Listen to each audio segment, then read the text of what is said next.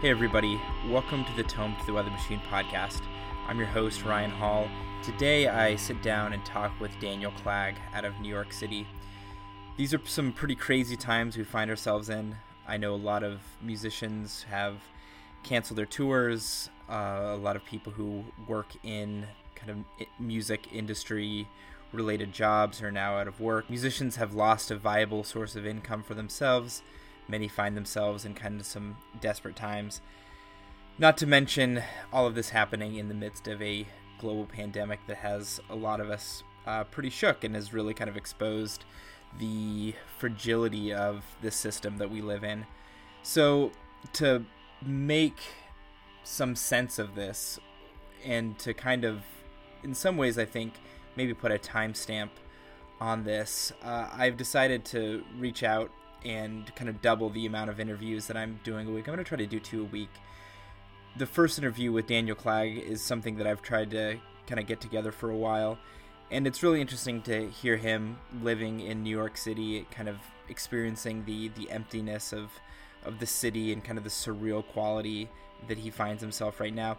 Not to mention, I want these interviews to continue their focus of sort of music through human development and understand kind of where Daniel's coming from musically. It's a good interview, and I'm really happy to talk to him. You can support Daniel by buying music from his Bandcamp. Right now, I think it's a pretty crucial time that if you have the means, if you haven't been laid off, if you're still able to kind of maintain your income, that you really consciously try to support artists who depend on record sales to kind of support them while they're not able to tour and do some of those other things that require an audience. So if you want to support the podcast, and by all means, if it's not something that you're able to do, then please don't. But if you want to support the podcast, please consider throwing a couple bucks our way on Patreon. This month, Patreon subscribers will receive a mixtape that Daniel put together, as well as an alternate mix that I put together for the podcast. I hope you enjoy this, and please support Daniel's music.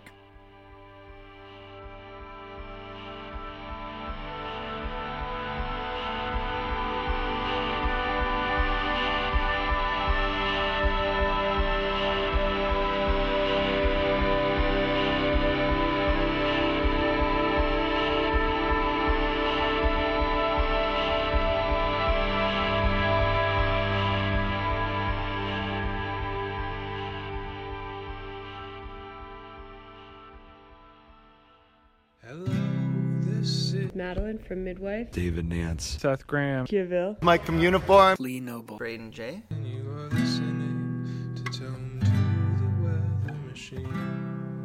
I am sitting here with Daniel Klag from New York City. I came across Daniel's music last year on a Musan Editions tape batch called True Neutral that he put out.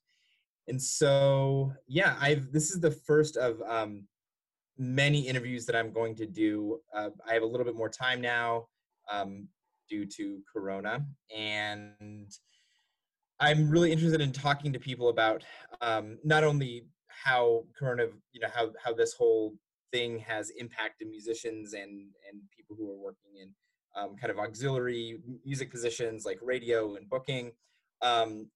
But I also want to, I've been meaning to talk to Daniel for a long time, so I'm really interested just hearing about how he got into creating kind of the textural, like ambient music that he creates. But I usually do one of these a month. I think I'm gonna try to do like one a week or one every other week, just because I think a lot of musicians have time on their hands now, and I think one really important way to get through kind of these world upending things is to create a sense of community, to put some structure around days and stuff like that. So I'll be producing quite a few of these if things go according to plan. So Daniel, we'll start with you. Where you're living in New York City now, are you from there originally, or are you a transplant? So I grew up in New Jersey, near Princeton, New Jersey. Went to college in upstate New York, and then moved to New York City immediately after college. And Okay. so that was 2006. I moved to New York City, and I've been here since. Where did you go to college? Hamilton College. It's like a small liberal arts school about an hour east of Syracuse. Okay. If you like look at a map of New York State and were to try to find the geometric center, it's almost right there. I'm actually pretty familiar with that part of the country. Okay. So my wife is from upstate Pennsylvania, so Okay. Elmira, Binghamton, Yeah. yeah, that area of New York, I'm pretty familiar with. So, in kind of the structure that I like to do these interviews with, growing up in New Jersey, what do you remember listening to as a kid? What do you remember maybe being on in the house, or maybe the first time where you discovered like, oh shit, music is a thing, that is separate from any other kind of thing that exists. Um, so my dad has probably the narrowest music taste of anyone I've ever met. And so growing up, pretty much all we heard in the house was Meatloaf, and like That's Meatloaf adjacent artists. that's as niche as like 70s power ballads. He loves it, loves it. I get that. Like my first concert was a Meatloaf concert, um, and like you just couldn't every weekend. Like one of the Bat Out of Hells was played end to end in the house, and so it's kind of what I grew up with at a very young age. And like by the time I started like seeking out music on my own, I was very against it. I think not in principle so much as like I had just heard this one album so many times growing up that I was ready to chart my own path. So I'm like, man, I feel like that's kind of like peaking really early, like just the sheer size of like those Meatloaf songs. How did you? So was maybe getting into, and you might answer this later, but maybe getting into more minimal music, kind of a reaction against that. Maybe not intentionally, but yeah, I mean those songs are so maximal. I right? love them. Yeah, yeah. And I wouldn't even know how to begin to compose something like that. But I do think, and maybe we'll talk about it later, but I think I sort of ended up in the ambient whole different through a different path. Okay, got it. So Meatloaf was Meatloaf and Meatloaf adjacent music. So what would be like a Meatloaf adjacent like comparison? So 'Cause like Meatloaf kind of stands alone. so Meatloaf, at least the Bat Out of Hell records are written by this guy Jim Steinman, who is a songwriter who like wrote for other artists of that era. So like I think the big one is like Bonnie Tyler. I'm sure you've heard the "Turn Around." Oh yeah, I know that. Yeah. So, That's which another is a very great song. sort of Meatloafian kind of Okay, yeah. kind of thing.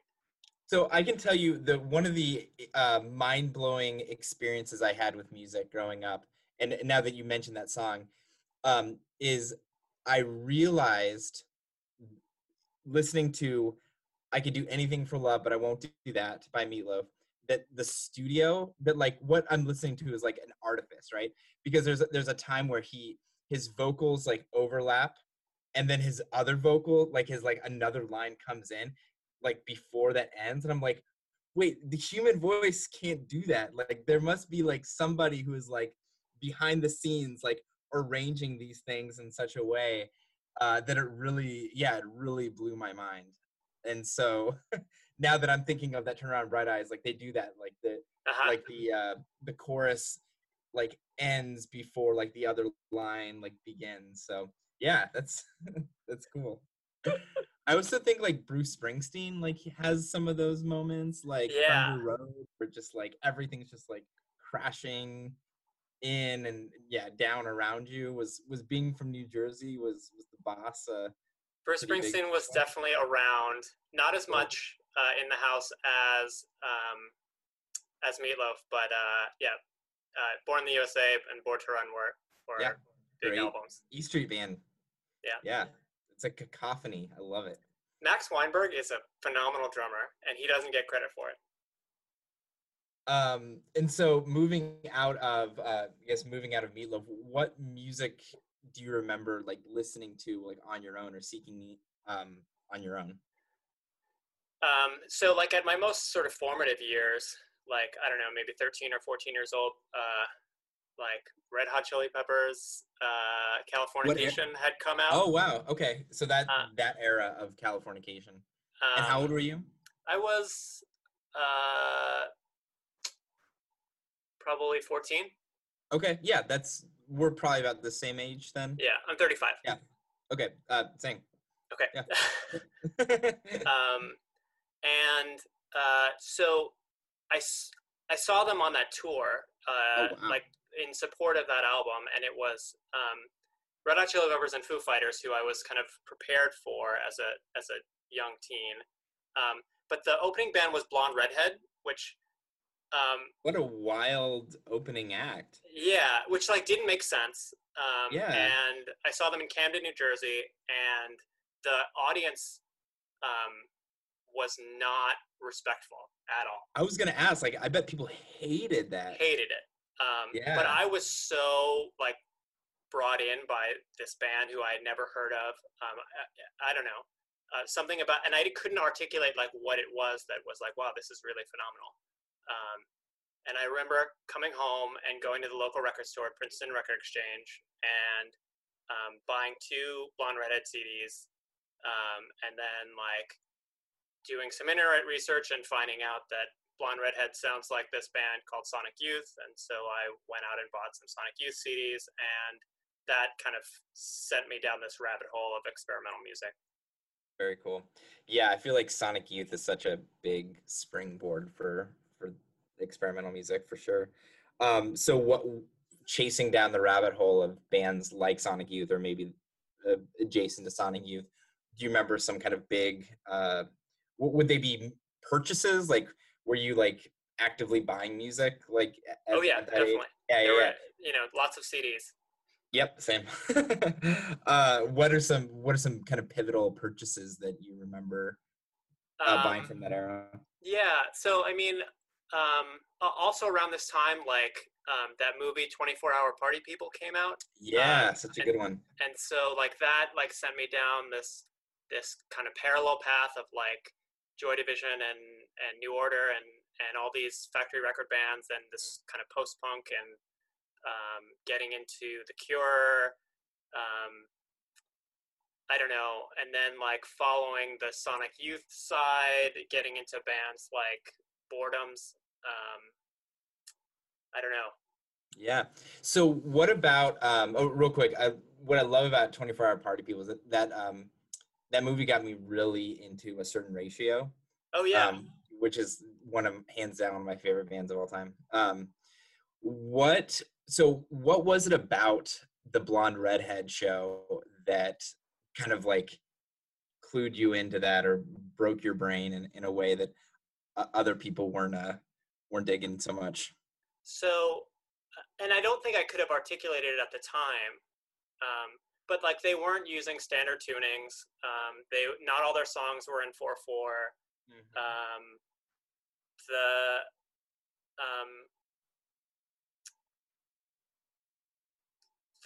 I mean, she was very confrontational with her vocal delivery. I don't know. I just hadn't. It wasn't in my like up until that point. Like everything I knew about music, I learned from like VH1, right? Mm-hmm. And so like, it was just so different to see a band that wasn't necessarily plugged into this kind of like classic rock narrative. I don't know. Yeah, that's interesting, and I think like 20 years, like 20 years removed, I wonder if they would be, like if VH1 like still existed, like thinking of them sort of like like if VH1 existed in kind of the same format that it existed when you were 14, like if 14-year-olds now would be watching it and like watching some retrospective of like, you know, noisy 90s, you know, like guitar rock bands, you know. Yeah, it would be really interesting to like say what I consider like underground music, Mhm. like being described on a platform like this. I don't know. But it is cool. I mean, I remember that. Well, I don't remember exactly when, but having a clear like um, distinction in my mind that like, and I think it was like when I got like into punk, like in, you know, like middle school, is that there is this whole like this whole world that isn't being played on the radio, but is really important. Um and then it's kind of hard, like it's for me, and I think maybe a lot of people who have kind of the same personality quirk is like you want to be a completist.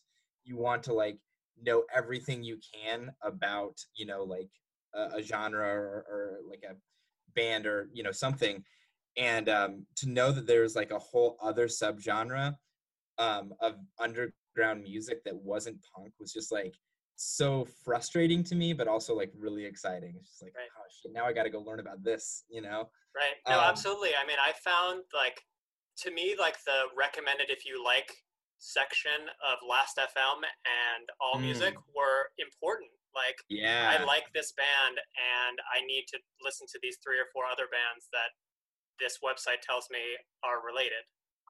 When I would go into the computer lab, like in like middle school and stuff like that, and like early in high school, like that's all I would do. It was just like just go on All Music and just like, but it was so frustrating because like I had no way to really listen to it, and so I just have these lists of like bands that just Right. like I would existed, and then like oh my god, like I want a job so I could just like buy all of this music. right. I mean, I had a little index card that I kept in my wallet of like CDs to buy, like, and so I would take it with me to the record shop and take it out and be like, oh yeah, I should buy this album. And you know, sometimes it was not what I was hoping, and you know, Oh yeah, kind of a dud. definitely had, yeah, I definitely had a couple of duds where I remember bringing a CD back, and then and I'm like, I'd like to return this. They're like, why? I'm like, I I didn't don't like like it. it's like you can't. And I remember like the clerk was like, you know, it's like kind of your like stereotypical like high fidelity, you know, she's like, and I was like maybe like 15, just so shy, and she's just like, you can't return a CD because it sucks. And I'm just like, oh, okay, I'm so sorry. I'll never come in here again. So so yeah, I can definitely understand now, like more of a lineage between like Sonic Youthy bands and kind of what you're doing. Do you remember like any like, was there a scene in Princeton, or like was there a scene in like New Jersey? So at that time, like emo was at its height, and Oh so hell yeah, Thursday.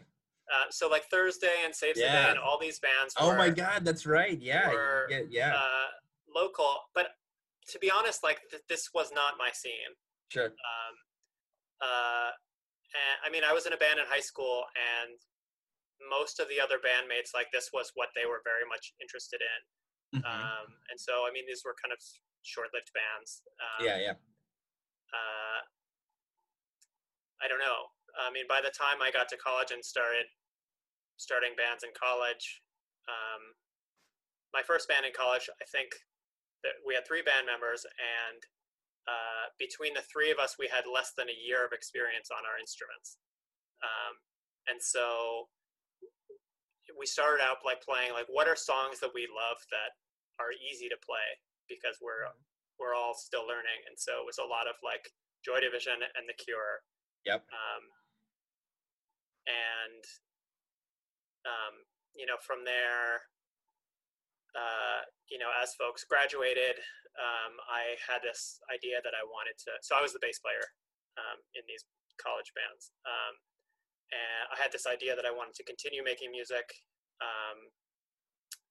by myself, and thought that that would be really difficult to do as a solo bass player who wasn't that good at bass.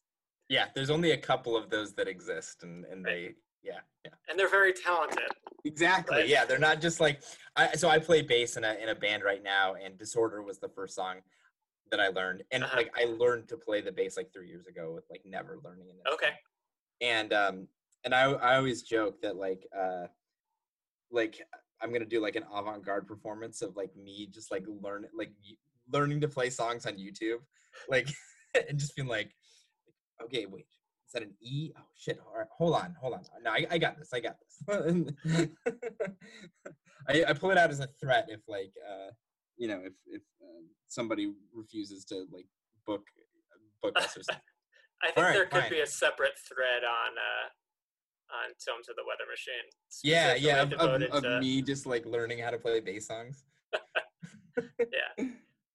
Cool. So yeah, definitely like yeah, not too many people can do that. Like I'm thinking of like CJ Boyd as like I somebody don't who think I comes know to who mind. that is. Okay, he's a artist who his primary instrument is like bass, but then he also plays like the double bass and Okay. stuff like that. But he's just like an insanely talented bassist who can do like solo bass stuff with loops and stuff like that. So yeah, not too many. Yeah. So okay, so you wanted to make solo music. Bass is your primary instrument. Where do we go from there? So I mean, at this time, I mean, one of the other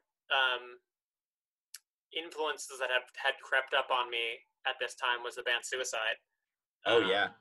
And it was really powerful to me to know that it was just like drum machine, synthesizer, vocals, and like a little delay pedal. It was just so powerful. I mean, the same way that like, a punk band is like the Ramones or a punk band like that kind of teaches the lesson that like anyone can be in a band. And I think Suicide takes it a step further. Like anyone can be a band just by themselves with some rudimentary tools. And so my very early solo, I'll call them experiments, was like drum machine, a little Elisa synthesizer, and like me like doing my very best to sound like Suicide. Which eventually I realized that I'm not a great vocalist. My lyrics were pretty dumb. My drum programming was not so hot. But anyway, the part that I wanted to continue to pursue was the kind of synthesizer, more textural aspect of the sound, and that kind of folded in on itself, and eventually became a sort of ambient project. Yeah. So what were so Suicide a big influence in terms of exploring like electronics and drum machines and synthesizers and stuff. How did your music then kind of take the route of kind of the more kind of ambient? Because I mean, when I think about your music, like I mean, it isn't like just these static kind of ambient paths. There's actually like a lot of rhythm and a lot of yeah, I can hear kind of some of those more rhythmic elements that a drum machine might make, or somebody literally playing this synthesizer might make. How did you kind of decide to kind of go down this route of creating more kind of textural ambient music? So a lot of it was like trying to make music that I would want to listen to. Right. And so at this point in my life, I was really interested in this music. Artists like Tim Hecker and Finez, Growing, Black Dice, and yeah, I mean, I listen to my music on my headphones all the time because I make the kind of music I want to make, Sure. and it, is the kind of thing I want to listen to on my commute in the morning. The kind of thing that's not going to be distracting while I'm reading. I don't know. So you were listening to kind of these like Tim Hecker, Finez, and like Black Dice type kind of stuff. Was there a period where like you realized that you had to like purchase a lot of gear to make this, or did you kind of keep things pretty simple and rudimentary? So in terms of gear, I do keep it simple, if only because I get to most gigs by subway. And so Sure. like if I can't fit it in a backpack, it's not coming with me. Yeah. And so like my live setup is really like a mixer, two samplers, some effects pedals, an iPad, and that's really it. That's awesome. I like that in some ways where you live kind of dictates the way that your music sounds because of what you can fit in a backpack. That's awesome. So, you play out quite a bit in New York? I try to. It's kind of been slower in the last couple of years. I think a combination of, getting older and having to wake up for work the next day. Yep. And, That racket. Venues closing. Yeah. And, you build up relationships with a venue or a group of artists, and then those places close and you have to start building those relationships up from scratch. And there's been several cycles of this since being here since 2006. So yeah, I try to play shows when I can. I try to be more kind of choosy about which shows I do play. It has to be really special for me to want to come out and play a late show on a Tuesday night. For sure. Yeah, it's interesting being in Cincinnati where there's like the Eurorack guy and the like maybe 2 or 3 ambient people, right? Where in New York you're kind of spoiled for choice. Does it kind of do you feel like there's a tight-knit community there, or is it so big that sort of like maybe each kind of borough has their own kind of scene going on with people who are kind of drawn to the same music? Or do you feel like across sort of like this kind of broader experimental ambient world that everybody kind of knows one another and plays each other's shows, works on projects, stuff like that? So I do think New York is, because of its size, there are a lot of different scenes. And so there's a lot of stuff going on that I'm really not tapped into, at least not directly. And there's some overlap in scenes, like you might have a sort of ambient artist who kind of comes from a more classical background play a show with an ambient artist that comes from a more like noise or metal background, and then like a harsh noise act and a electro pop act all on the same bill. But I do think it's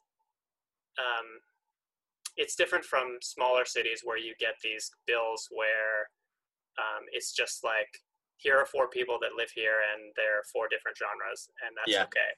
Yeah. Cool. I'm with the venues closing down, have you noticed that happening more recently, or is that kind of just a cyclical thing that has happened in New York? I do think it sort of has come in waves. And I think related to like as neighborhoods get gentrified, like places close down and then new places pop up in another neighborhood, and then but it's all, I feel like every venue that I've really like had a good relationship with has had like a solid like 3-year run and then folded, and gone through several cycles of this now. What's a venue that you miss like the most? So there's a venue called Monkey Town that I first started playing shows at when I first moved here in 2006, 2007, which is like the back room of a restaurant. And it was a cube, and so all 4 walls of the cube were projector screens, and so there were these 4 projectors suspended from the ceiling, and they had these couches around the perimeter of the room, And so artists would perform in the middle of the room, in the middle of these projections, and then everyone in the room would be served dinner or drinks from the restaurant. So it was like this, like almost this like weird like theater in the round audio visual thing that was a really special place. Amazing. I saw Demo Suzuki there, which was really Whoa. fantastic. Yeah. Whoa. Is it big? It doesn't sound No, like it was a it'd be small. very It was big. a small room. It was kind of special that they pulled out all the couches and like crammed as Sure. many people as they could for the Demo Yeah. Suzuki show. Wow. So you also have a radio show. Tell me about your radio show. So it's called Dense Liquid. It's on Newtown Radio, which is an internet-only radio station based in Brooklyn. I had guested on the Stadiums and Shrines radio show on Newtown Radio a couple of times over the last 5 or 6 years since Dave started doing that radio show.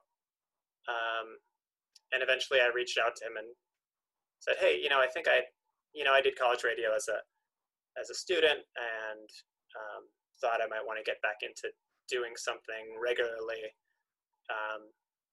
And so I reached out to Dave from Stadiums and Shrines, and he put me in touch with the Newtown Radio folks who found a spot on the schedule for me. So now I do Very this cool. Sunday, every other Sunday I do a 2-hour radio show.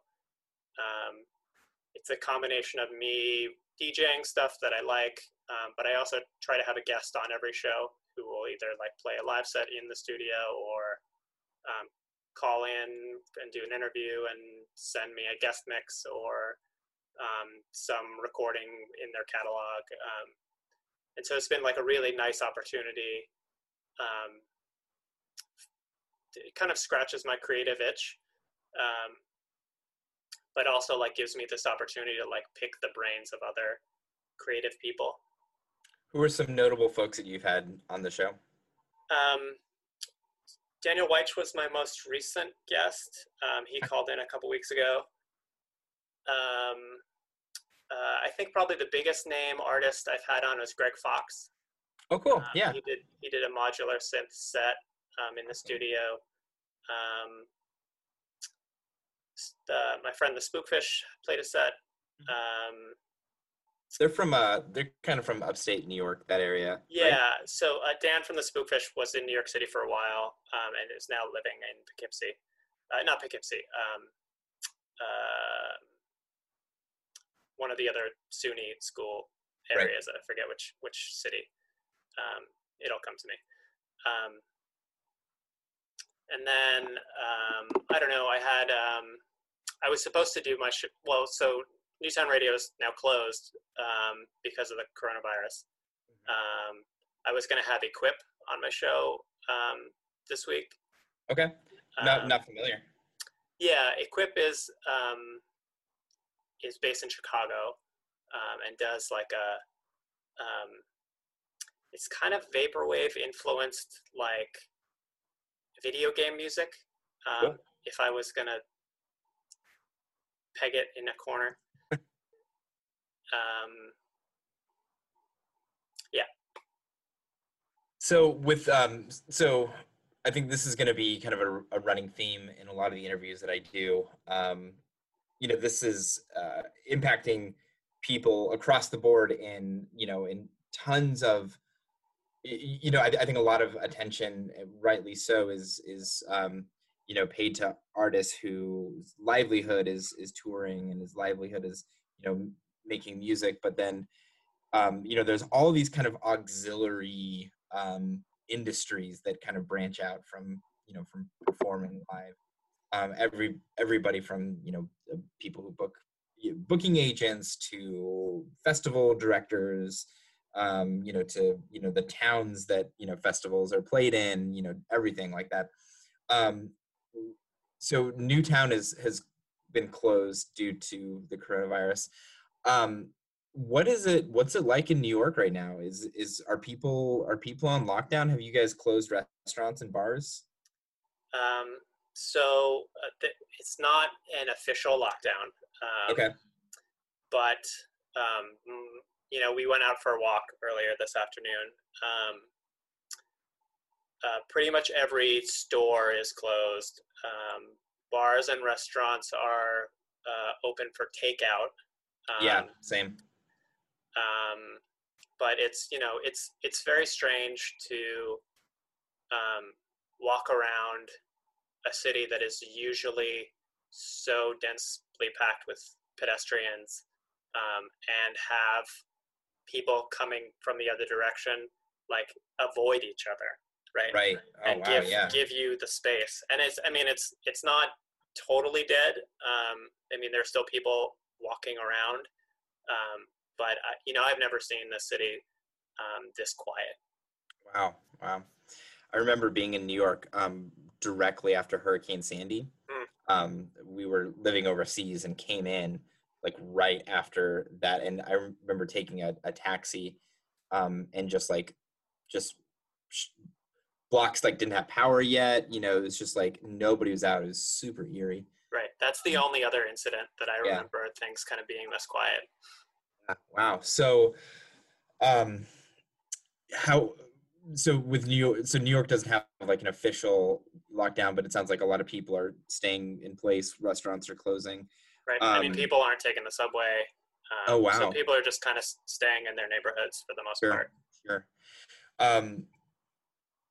And so, you've been affected, your radio show is, obviously not going on anymore, but how do you see this impacting, some of these more auxiliary industries in music, Right. if, as this continues to unfold, and, we might even be exposed to even more sort of harsher kind of like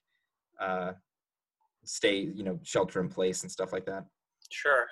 I am very lucky because my day job is an office gig and I can work from home. And so for me, while this is inconvenient and I'm sharing a one-bedroom apartment with my wife and navigating that, I'm not at the moment worrying about income. Yeah. And so many creative people in this city are. So many people, their main gig is a service industry gig or is related to the music industry in some way, live music. And it's those folks that, I think are particularly vulnerable at this time. And, there's so many businesses, not just related to music, but there's so many businesses that are temporarily closed that I wonder if they will ever reopen. Yeah. It's hard. We are not good at predicting things, so I'm reluctant to kind of say what these things are going to look like in a month or two. A week ago, I was still taking New Jersey Transit every day. This thing has changed so quickly that it's really hard to predict what's coming. How do you, that's one of the things, we just don't know kind of what is going to happen or kind of how long things will be different. What are some ways that you're seeing artists support each other and people who are more kind of, relied for their income on being in the creative field? How are you seeing people supporting each other and reaching out? So I've seen a lot. So first of all, Bandcamp is doing this Friday their no fee, so they're not taking their cut of any sales on this Friday. So I would encourage folks, if there's an artist they care about, to throw them some Bandcamp dollars this week or thereafter. I've started to see more and more folks live streaming things, either on Facebook or other channels. I don't know. I kind of want to try and record during this time. I haven't really been in the right headspace to get started. I don't know. It's hard to see. I mean, being isolated from other folks, it's kind of hard to see like how folks are helping each other out at this point. Yeah, yeah. I think one thing that this is really exposing is, if you don't play music or you're not kind of involved in like outside of it, music kind of seems like it, or like live music, for example, or the way that you get your music, it almost seems like seamless, right? Mm. It's like, oh, okay, well, that band is playing at a bar, right? So obviously they're fine, right?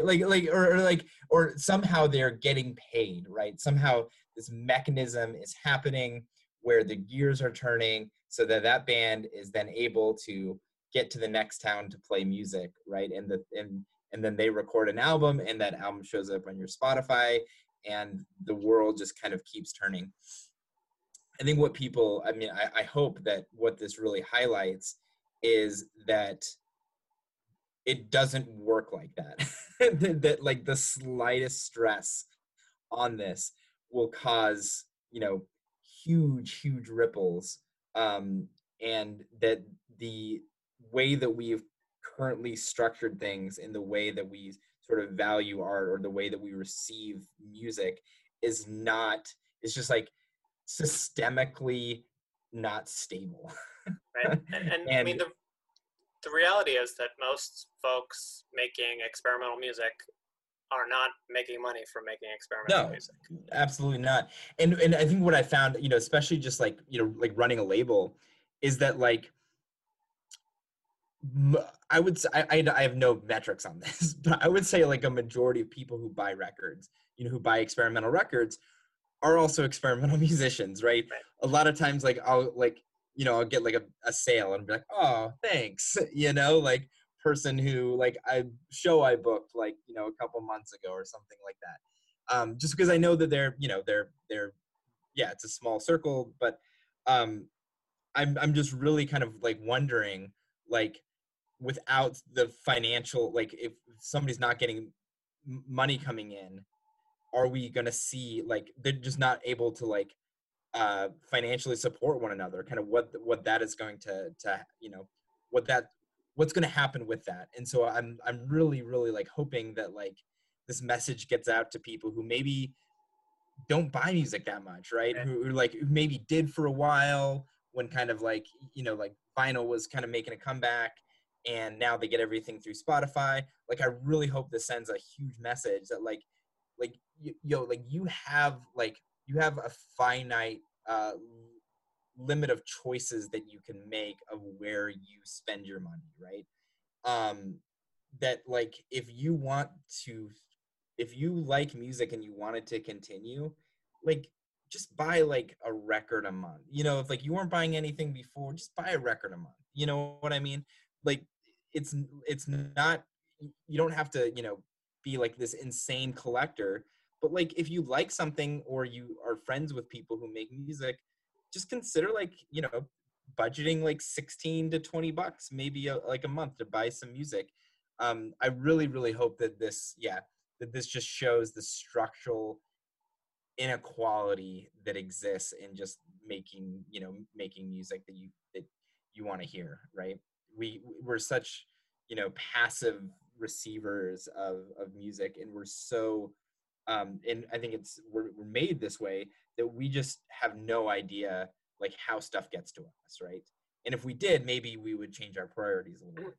I don't know. I'm thinking this is like when I became vegetarian, for 6 years after watching a documentary in college about like the meat industry, and all of a sudden this whole system that was so invisible to me, from not only like the farmers that like industrialize agriculture, displaces, and the just like the inhumane way that we get meat, like all of a sudden that became like so glaringly like apparent to me that like it just didn't seem like, oh, like this meat is something that we get at a supermarket and that's more than I, that's as much as I need to think about it. So I'm really, really hoping that we're reaching more people than just like our kind of insular community that goes to each other's shows and buys each other's music. I really I really hope that we're showing the plight of like the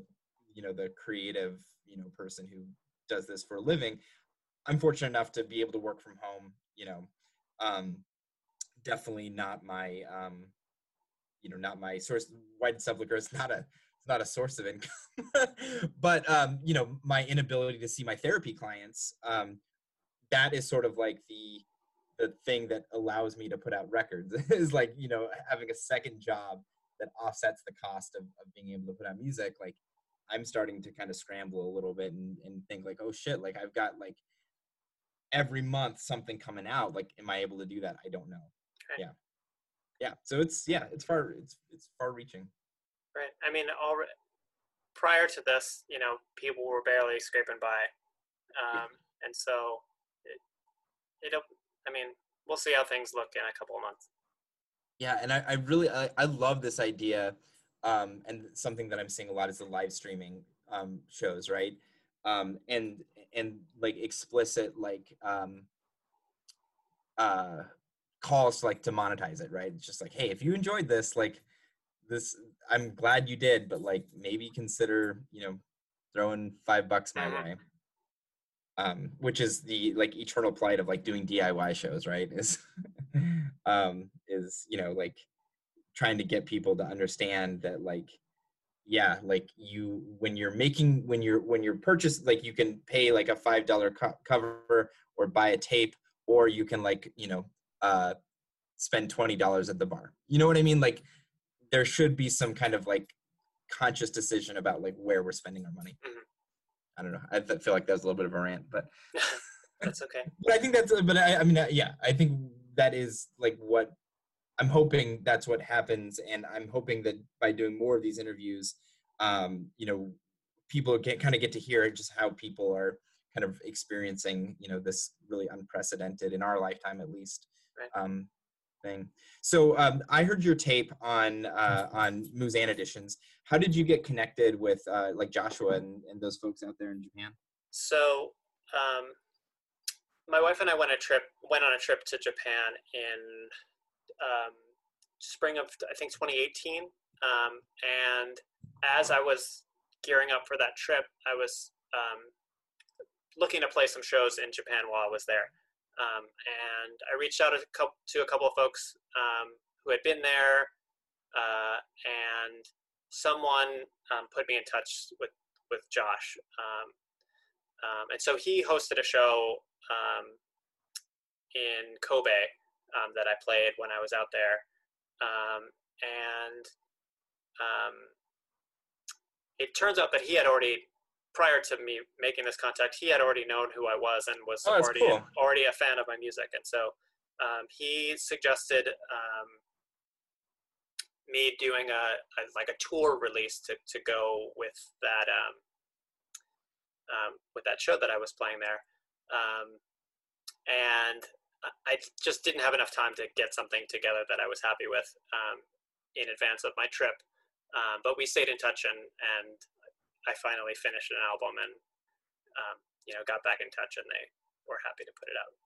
Very cool. What do you have coming up? Are you working on any new stuff that you have kind of on the horizon or you want to plug? So I have I recorded something back in November that isn't quite an album yet. So I want to keep kind of working on that.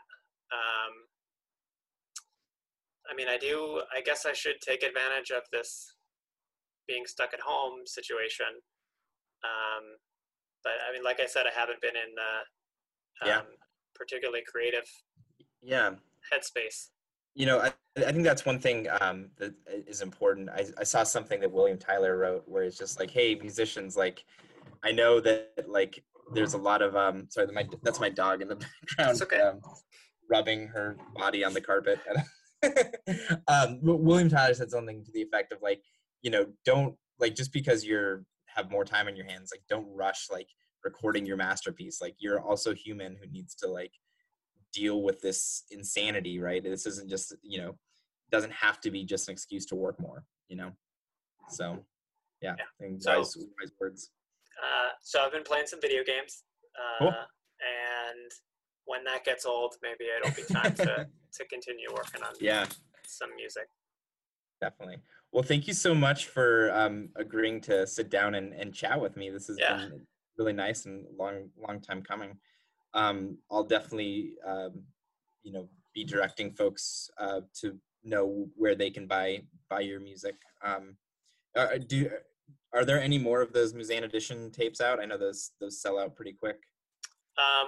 The label sold out. I have a couple left. Okay.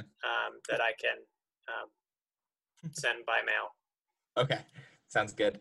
All right. Well, thanks again for chatting, and stay safe out there in New York, and let us know how we can support you and other artists who need it right now.